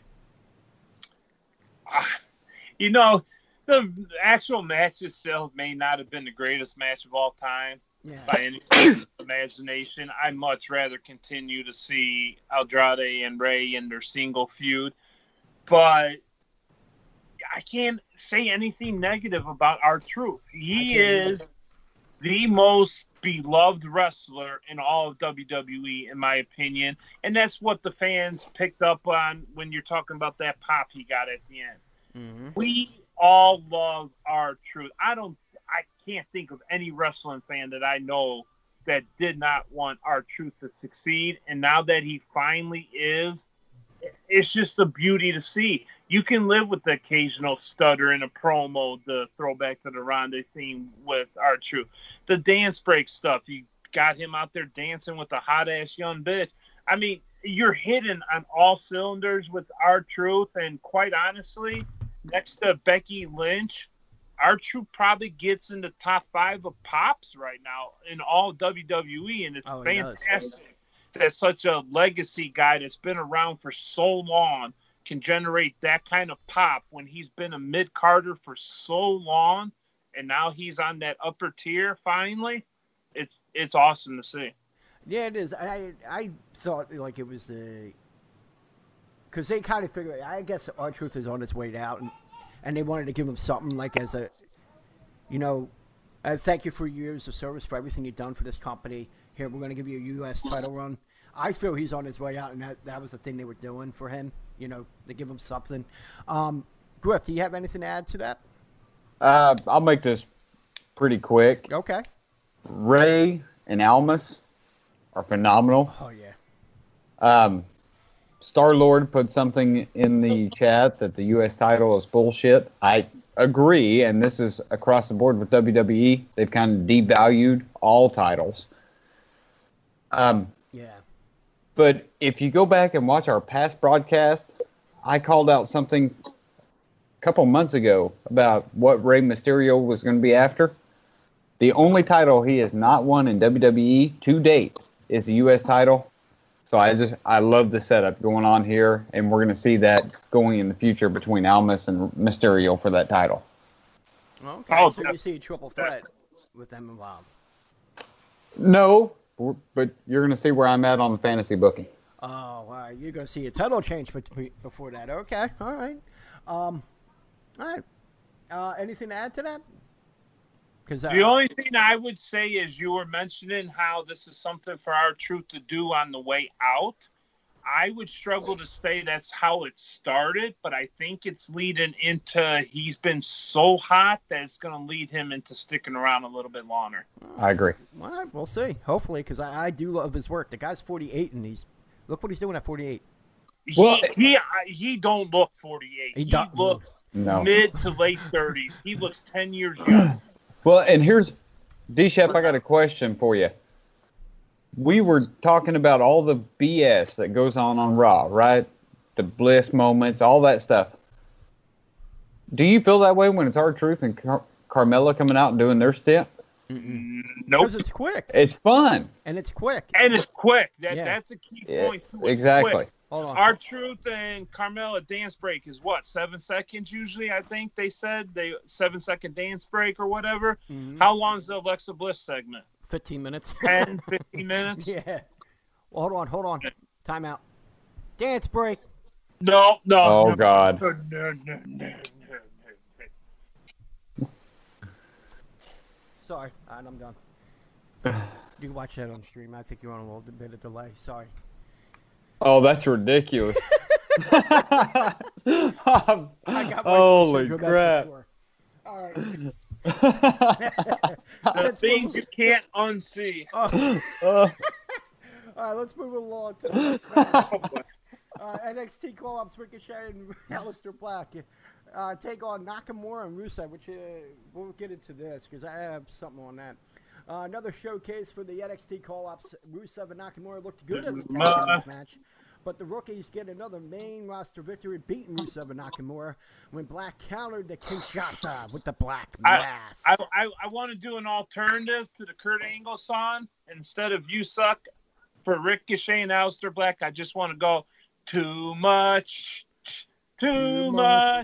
Yes. Too much. Okay, we didn't see DIY on Raw, so why wasn't this DIY against Nakamura and Rusev? What the fuck? Oh, I got an answer to I that. agree. I got an answer to that because the big criticism they got online, why the fuck are you teaming these guys up in the middle of a feud on NXT where they hate each other? So you No, sit- that's cute and all. I think it but is. We could have still had a Ciampa versus Nakamura. We could have still had a Gargano versus Rusev match. It didn't have to be a tag match. But why the fuck are we going to see a tag match with Ricochet and Black on every goddamn Raw and SmackDown going forward? Or give I don't think it's gonna be real. me Aleister Black against Rusev. That would have been the perfect spot right there and save the Nakamura versus Black deal for later. Oh, I would love Nakamura and Black. That would be it. What I don't understand is how can you essentially have Ricochet and Black in two different Right. simultaneous tag team feuds on two different shows? It's too much. So that's why I do the Kurt Angle too much. Too much. Let me just jump on my opinion real quick here, because I know you guys, and especially you, EJ, you're going to go nuts on this one. Okay. It's same thing as Raw. What the crap are you doing with these two guys? And what have you done with Nakamura? Oh my God, how the mighty has fallen. I have an idea. Sending him off to AEW. They are. Yeah, Yeah, doing. that's the Kurt They're Angle. writing a ticket to get him out. Oh yeah. But the thing is, the same thing with this is my theory, of course. People can say for what it is. The same thing on why you're not seeing the SmackDown Women's Champion on a weekly basis. I don't think they have no idea what to do with talent such as Nakamura and Asuka. When you see it happen more than once, it's like, okay, I guess they have no idea what to do with people that clearly can't speak, like either speak the language perfectly. I think Nakamura does a good job, but Asuka, it seems a little odd when she talks, but I think that's awesome. I don't mind that. That doesn't bother me. And then you got Andrade that doesn't speak a word of English, really, but you got someone that speaks for him. That's my take on that, but... But in my personal opinion, last take on this tag match for me is, as much as I love these four guys as individuals and how these four guys are bigger stars than what Asuka is, in this time slot that they were given for this tag match, I would have rather seen that time go to Asuka and whoever the fuck she's going to feud with. Right. Yeah, but instead they went on social media and like, hey, she's facing Mandy Rose. Doesn't this scream, we don't give a fuck about that side right now? All we're as far as women, they're focusing on the triple threat. Absolutely. Any kind of build to that whatsoever? Was there a backstage segment or anything? Nothing. Was there anything? Nothing. I agree with you. Like, this is where SmackDown was a shit. I understand that. But overall, I did think that match with Black and Ricochet, Nakamura, and Rusev was really good. As far as a wrestling match. Yeah, I'm thinking at this point, I'm with you. It might be a little too much. Give them their brand. The rumor is that they'll wait until Shake Up to finally assign them to a brand. Then why call them up?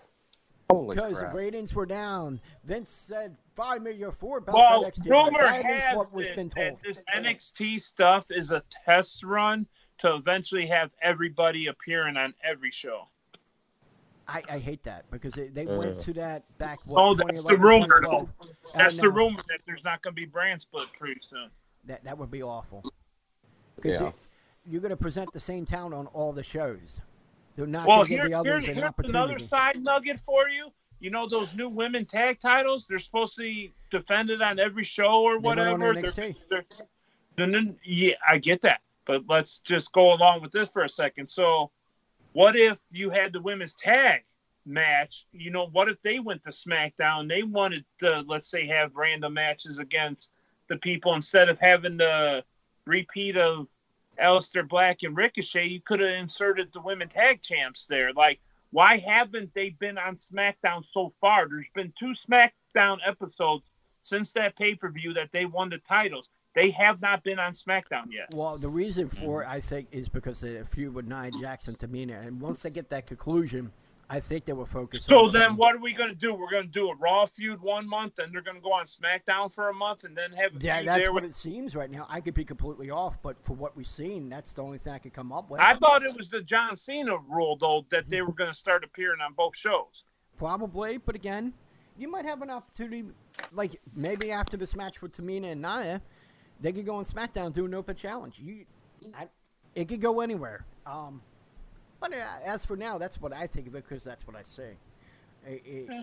But no brand split. I just can't imagine that. I think it would just kill anyone else to have an opportunity because anyone that's like mid-card that's deserving will get overshadowed because they'll get the same top guys on all shows.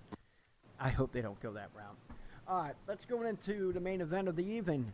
Kofi Kingston and Kevin Owens going up against Rowan and Bryan. Great main event for an overall good show. I would say good. Kofi was in the match for the majority of the match. Rowan and Bryan cut the ring in half. After a long assault by the WWE Champion and Rowan, Kofi finally got the hot tag to Owens.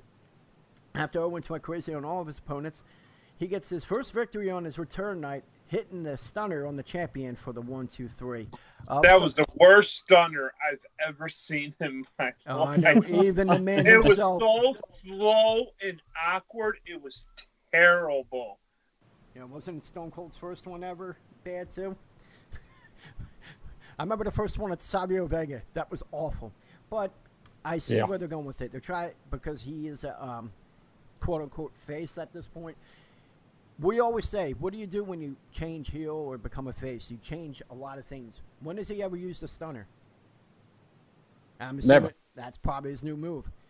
I'm sure there'll probably be a different look over time, and probably, well, you could keep the theme song. That could go either way.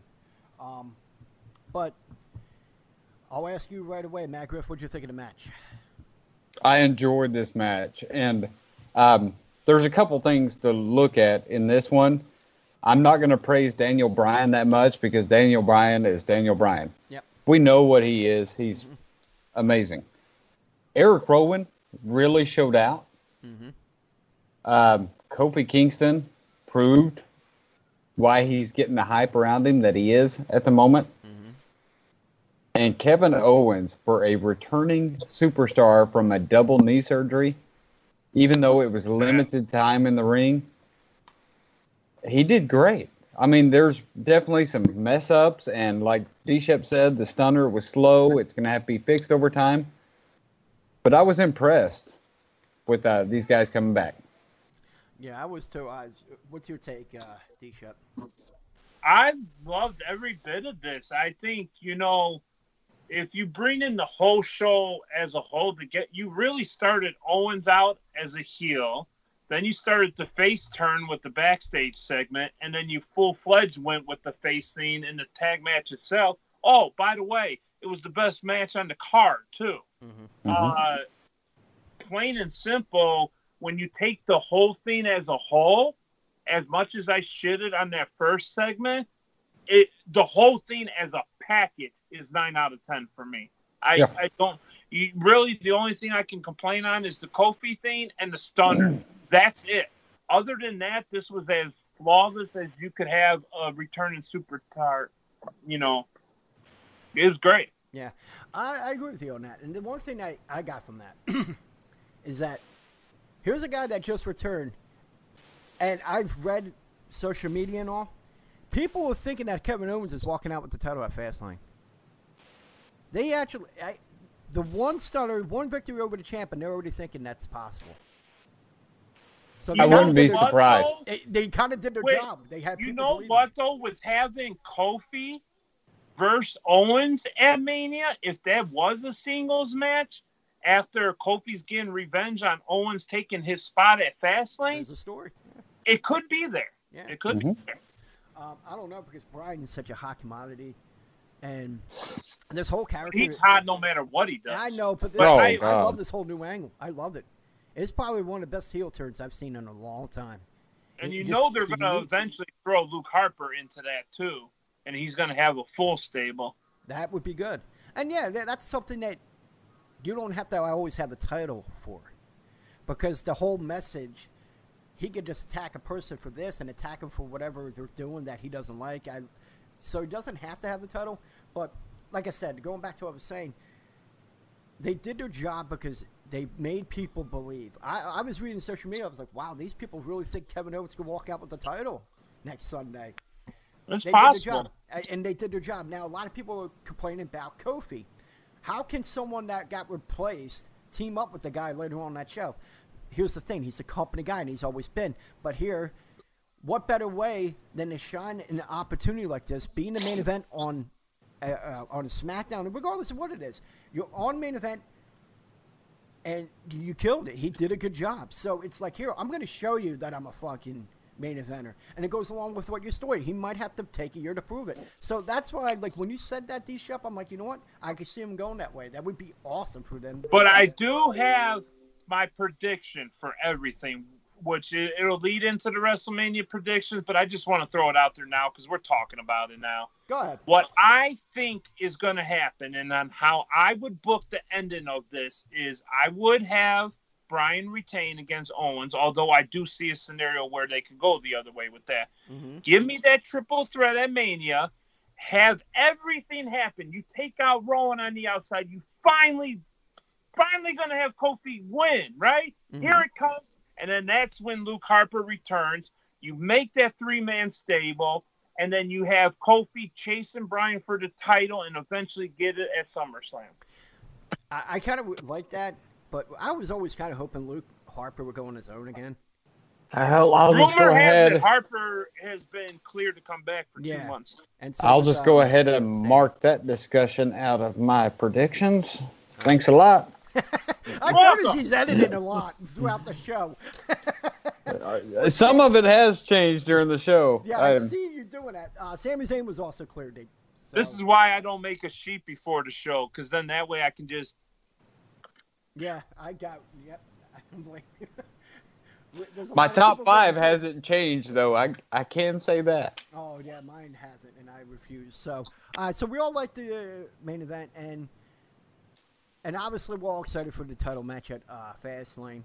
All right, so that's it with that. So let's go into the conclusion for SmackDown Live. This is the portion where we rate SmackDown Live from 1 to 5. We'll start with you, D-Shep. Where will you go with SmackDown? 1 to 5. I went up as we talked about SmackDown. I was hovering around 3 or 3.5, but the more we talked about it, I was more into it. So I'm going to go with a 4. All right. What do you got? I was right on pace with that. I enjoyed the show. outside of Jeff Hardy being on it. Oh, jeez. 4 for me. Okay. Well, you know what? We actually agree on something.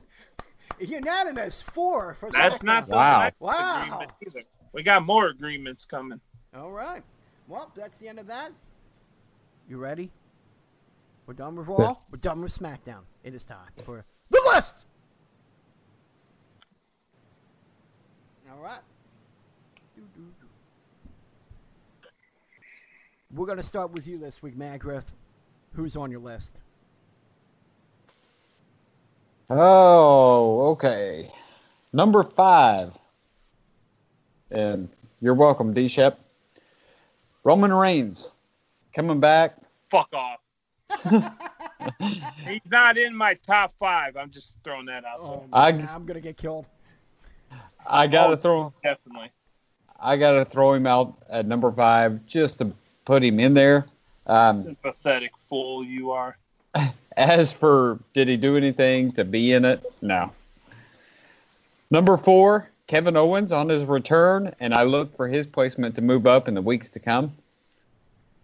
Number 3, R-Truth. He's not doing anything spectacular, but he gets you entertained. I love it. Number 2, I said this person would not drop from my number 1 spot until proven otherwise. And she kind of did this time, but Becky Lynch stays at number 2 for me. Number 1 is Matt Hardy. Coming back, looking in the shape he is, and being excited for a Matt Hardy future. I got to have him at number 1 this week. All right. What do you got, D-Shep? At number 5, just because they were out there for about an hour's worth of programming this week, I'm going to throw Ricochet and Aleister Black just because they were on my TV for most of wrestling this week. At number 4, I'm going to go with Kevin Owens. I don't think you could have had a much better return than you did. At number 3, I think this is going to be universal for all of us. R-Truth, absolutely phenomenal what you're seeing with him week after week. And unlike Matt Griff, I'm going to flip the 2, and I'm going to go with Matt Hardy at 2 and then Becky Lynch at number 1. Becky's still number 1 in my heart. But Matt Hardy, you can't say much negative about what Matt Hardy pulled off this past week. All right. Hey, I want to address something real quick. Yes. Star-Lord said, you hate Hardy. No, I don't hate Hardy. Jeff I'm Hardy. upset with Jeff Hardy. Yeah. I'm happy about Matt. All right. And here's on my list. I'm going to get crucified. Number 5, the Hardys. I'm lumping them in together. It was a great tag match. Of course, Matt Hardy shined in that match, but I'm lumping them because they did a phenomenal job against the Bar. Number 4, Kevin Owens. Obviously making a return, getting the pin on the WWE Champion. How can you beat that? I mean, well, there's a couple in front of him. And, of course, my number 3. Hold on. My number 3. Writing's not Oh, come on. It ruined it. Fucking YouTube. I'm just going to do another dance break. Your number 3 is Oh, R-Truth. God. God damn it, you fucking ads. Fuck you. Had it all prepared, too. My number 3. My number 3 is R-Truth. Getting a win, and especially getting a pin on a legend like Rey Mysterio. I mean, honestly, anything lower than 3 would be a crime. So number 3 goes to R-Truth, the U.S. champion. Number 2, Ricochet and Aleister Black. Obviously, because they got 2 good victories. All right. Against 4 great competitors. I know they're being shown too much. We understand that. We talked about it. But to me, you think about the importance of the tag team division, and you took out the tag champs, and then you took out like 2 individuals such as Nakamura and Rusev. I mean, how can you not put them on the list? So that's my number 2. And number 1, here we go. Roman Reigns. Roman Reigns, of course, beaten the biggest battle of all, cancer. And despite opinions of whether it was real or not, I'm the man of. I feel it would be a rotten thing to do for someone to do that. So I'm going with it. It was real. I can't be that guy and say it was all bullshit. So he's my number one this week. All yours, D-Shep. I ain't stepping on it. He wants to kill me. I could see it already. Be gentle. Having cancer should not put you number one on any list. Because real people belong on list 2. Thank you. All right. Well, I did it, okay? Well done. That was good. All right. All right, let's go into the thing that we tried to do last week, but we went off, Actually, know what? Fuck it, I'm not done yet. Let's fucking do this. Get Roman Reigns on either the Maury Show or the Steve Wilkos Show. Put him in the hot seat. Put him on the lie detector, and let's find out if he ever had it. Let's make it happen. That would be a WrestleMania main event.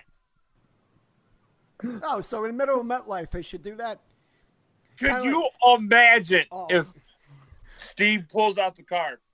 Answer the question of if Roman ever had cancer. He said yes. And Roman did not tell the truth. Oh, shit. Oh, my God. Dude, MetLife. So you're basically telling me we're going to have a WrestleMania 5 moment. Instead of Morton Downey Jr., we're going to have Maury Povich in the middle of the fucking ring, in the middle of a stadium, an NFL stadium. Fuck yeah. Hey, I want to throw a question your way. Okay, and I know this is hypothetical and we're just bullshitting. Okay. Would that not be the most replayed main event of WrestleMania history if that was the main event? I think that would be the last main event. For sure. And the last WrestleMania, if that was to be a lie on a stage like WrestleMania, that would bury him. AEW would take over tomorrow, and they even have a show. How many hits on YouTube for that video? Oh, they'll blow up. They'll blow the internet up. It would end YouTube. Yeah, it would. Holy fuck. I love your take on that. All right, I'm good now. I'm clipping that and putting that out there. I'm sorry. That is great. That is good. All right, let's go into it. This is something we tried to do last week, but we got into like a 30-minute debate on the subject. I forgot what it was. I think it was over the triple threat for the SmackDown, for the WWE title. And we didn't get to this, so we're going to do it this week. And the segment is fantasy booking. And what we're going to do is we're going to give the matches, and you can put your angles out there, how we get there and all. I have 10 matches and 2 pre-show. I don't know how many you guys have. So we'll start with you, Matt. Go ahead. I'll run through it real quick. Yeah. Opening. You haven't done anything to build Asuka up. Yeah. So let's shock everybody with those women's tag team titles. Asuka and Carmella team up to take down Bayley and Sasha to take the women's tag team titles, and Asuka becomes the first double champion as a woman. Oh, that's a unique take. All right. All right, go ahead. Then second opening show I've got is to determine who challenges for the U.S. title during WrestleMania. Rey Mysterio against Andre Cien Almas. Winner to face, good God, I'm losing my mind here. R-Truth. Going into Mania. And part of these, I'm just going on what's booked already, right? Yeah. Finn Balor versus Lashley. We know that's coming. I'm going to put it at the beginning of the show. At least we got a title to open the show. It is what it is. Balor wins. Okay. Tag team title match for Raw. Revival versus DIY. And let's see DIY walk out, leading to Revival leaving the company. Damn, okay. R-Truth versus Rey Mysterio after he wins in the opening segment. He comes back and takes down R-Truth to be the first time USA champion, giving him every title throughout the company. Okay. Next I've got Daniel Bryan versus Kofi versus Owens. This is really the only one that I'm going kind of in detail about. The only reason I'm saying this one is because I think at Fastlane, and EJ, you allude to it, Kevin Owens is going to win the title, but it's going to be off of an assist from Kofi Kingston, which leads us to WrestleMania. Daniel Bryan knows that that's a problem. These two guys are teaming up. Luke Harper makes his return, forming the stable. Daniel Bryan walks out of WrestleMania, taking the title back. All right. The next one I put in here while we were talking, just because we talked about both these guys need to retire, so why not give them one last shot? And they had a pretty good career against each other. Undertaker versus Jeff Hardy. Give me something short, fun, and get them gone. Okay. Next, I got Rousey versus Lynch. If I am doing this myself, I am taking Charlotte out of this match. I want to see Rousey versus Becky Lynch, one-on-one. Triple H versus Batista. I'm not going to go in details. We all know how that is. Triple H wins. The next kind of a filler match, just leading to the main event, Orton versus Styles, last man standing. We're seeing all signs pointing to that rivalry, so let's build that up and get it going. And the last one, Seth Rollins versus Brock Lesnar versus Roman Reigns. Roman Reigns comes in. This is the full-on heel turn where he takes Rollins completely out, chair shot after chair shot, and ends up pinning Brock Lesnar to take the title as a heel Roman Reigns. Wow.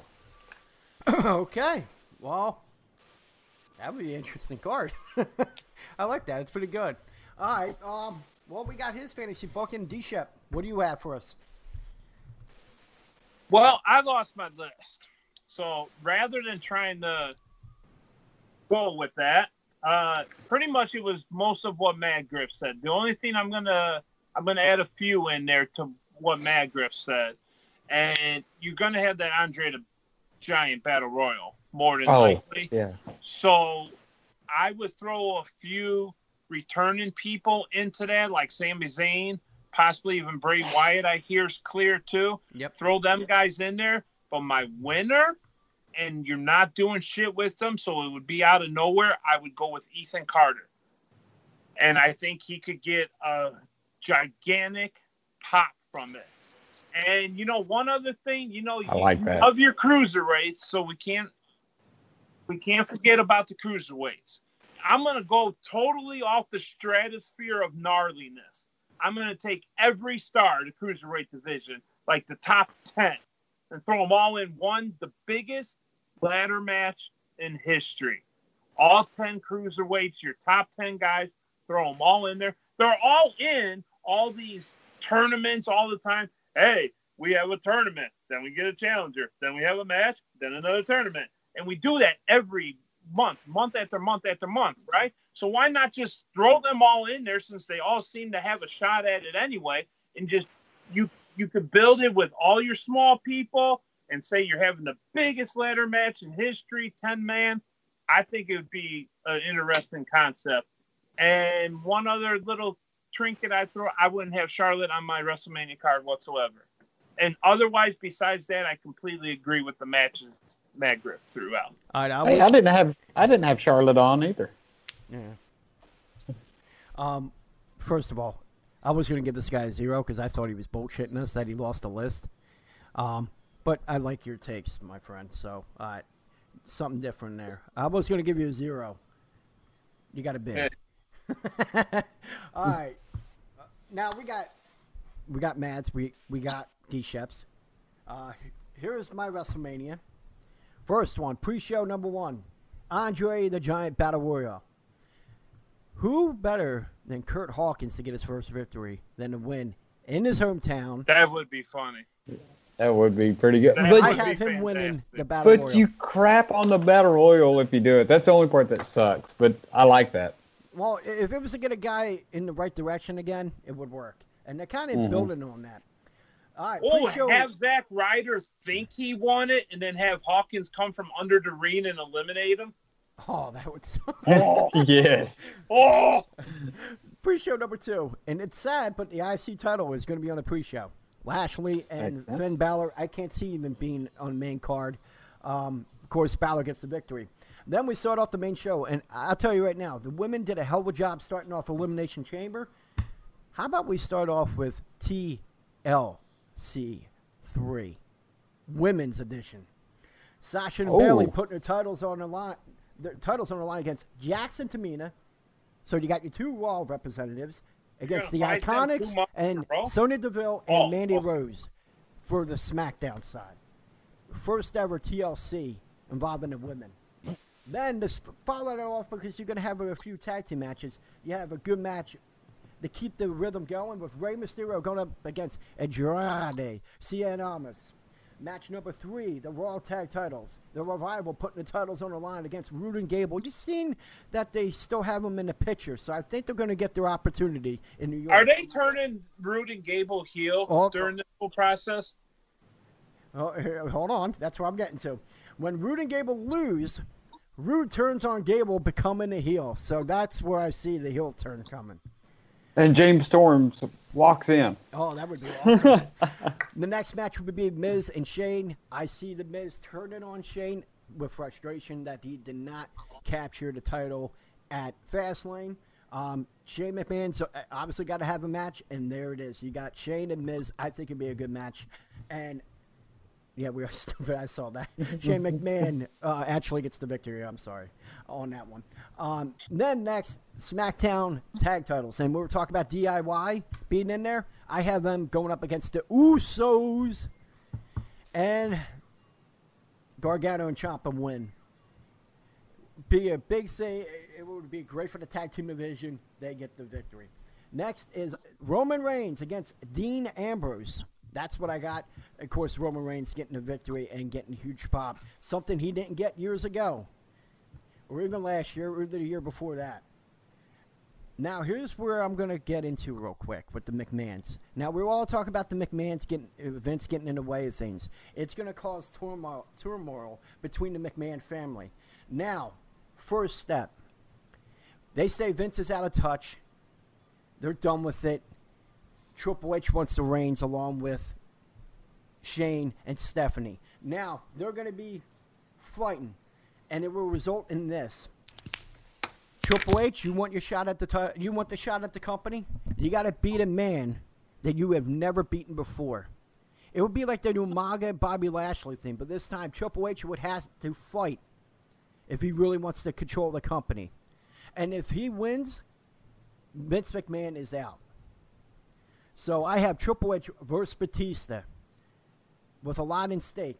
Batista never lost to Triple H. Triple H, everything is on the line. He is out if he doesn't win.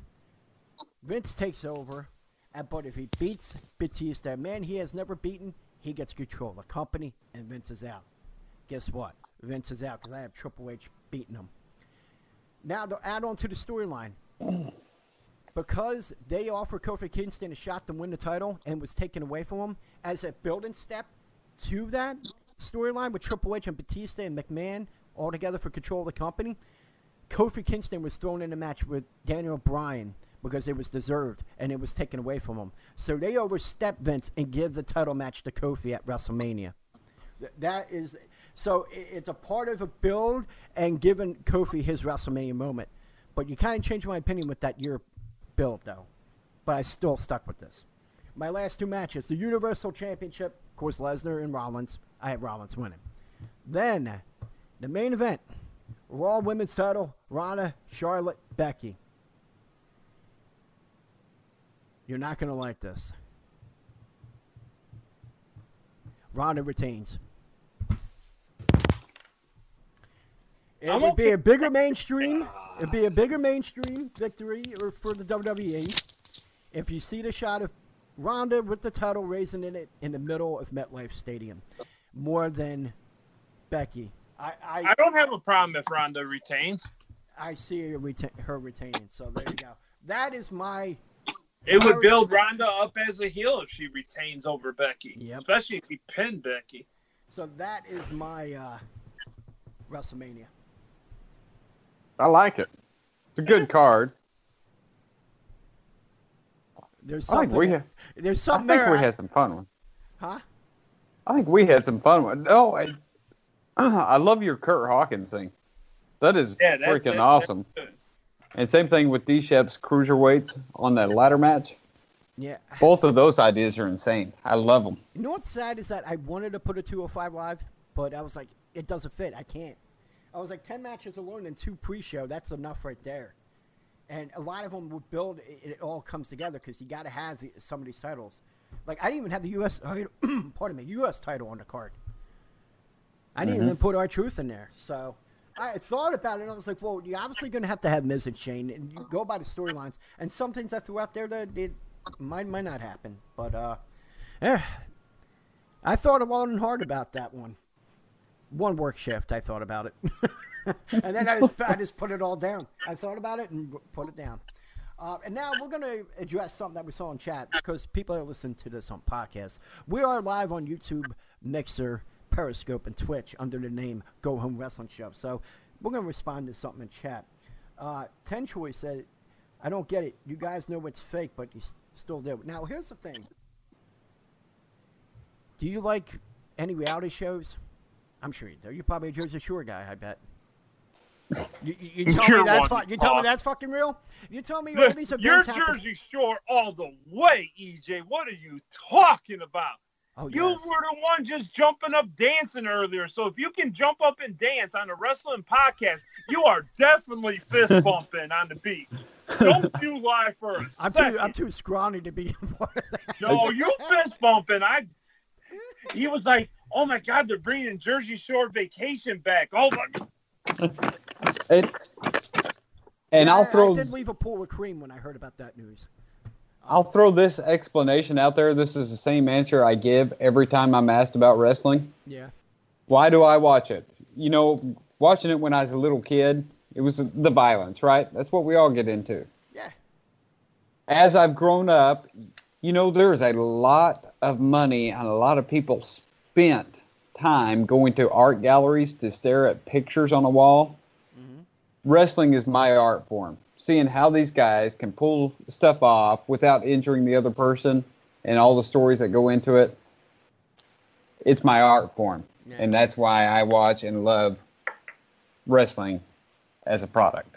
In a way, it's more reality than the reality shows. Because all their shit's scripted, too. Now, the one thing I would say, like, people that would bash on it, like, oh, wrestling, oh, yeah, men in tights and all. Okay, but you like UFC. At least wrestling, they're punching each other. In UFC, they're dry humping each other. I don't know what's more gay. That's just me. Well, you know, let's be real. We've all been hearing that wrestling being fake bullshit for 30-plus years now. Mm-hmm. And at the end of the day, it's in the mainstream. UFC, you alluded to, is 10 times more fake than WWE will ever be because every single champion in the history of the UFC has multiple failed drug tests. So if you want to talk about fake, they faked their way to get to the gay hugging, tossing salad stuff that they do in their actual UFC matches.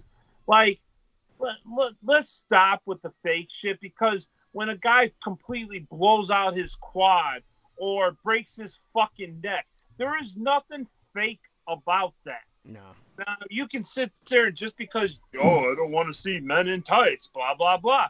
I love so then you got the women running around in the tights, too. So you're not just staring at men in tights all the time.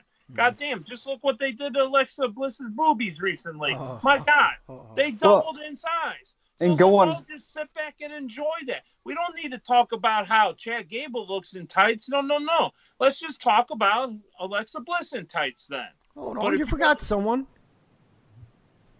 Who? Oh, I have a hard on for fucking Becky. What are you talking about?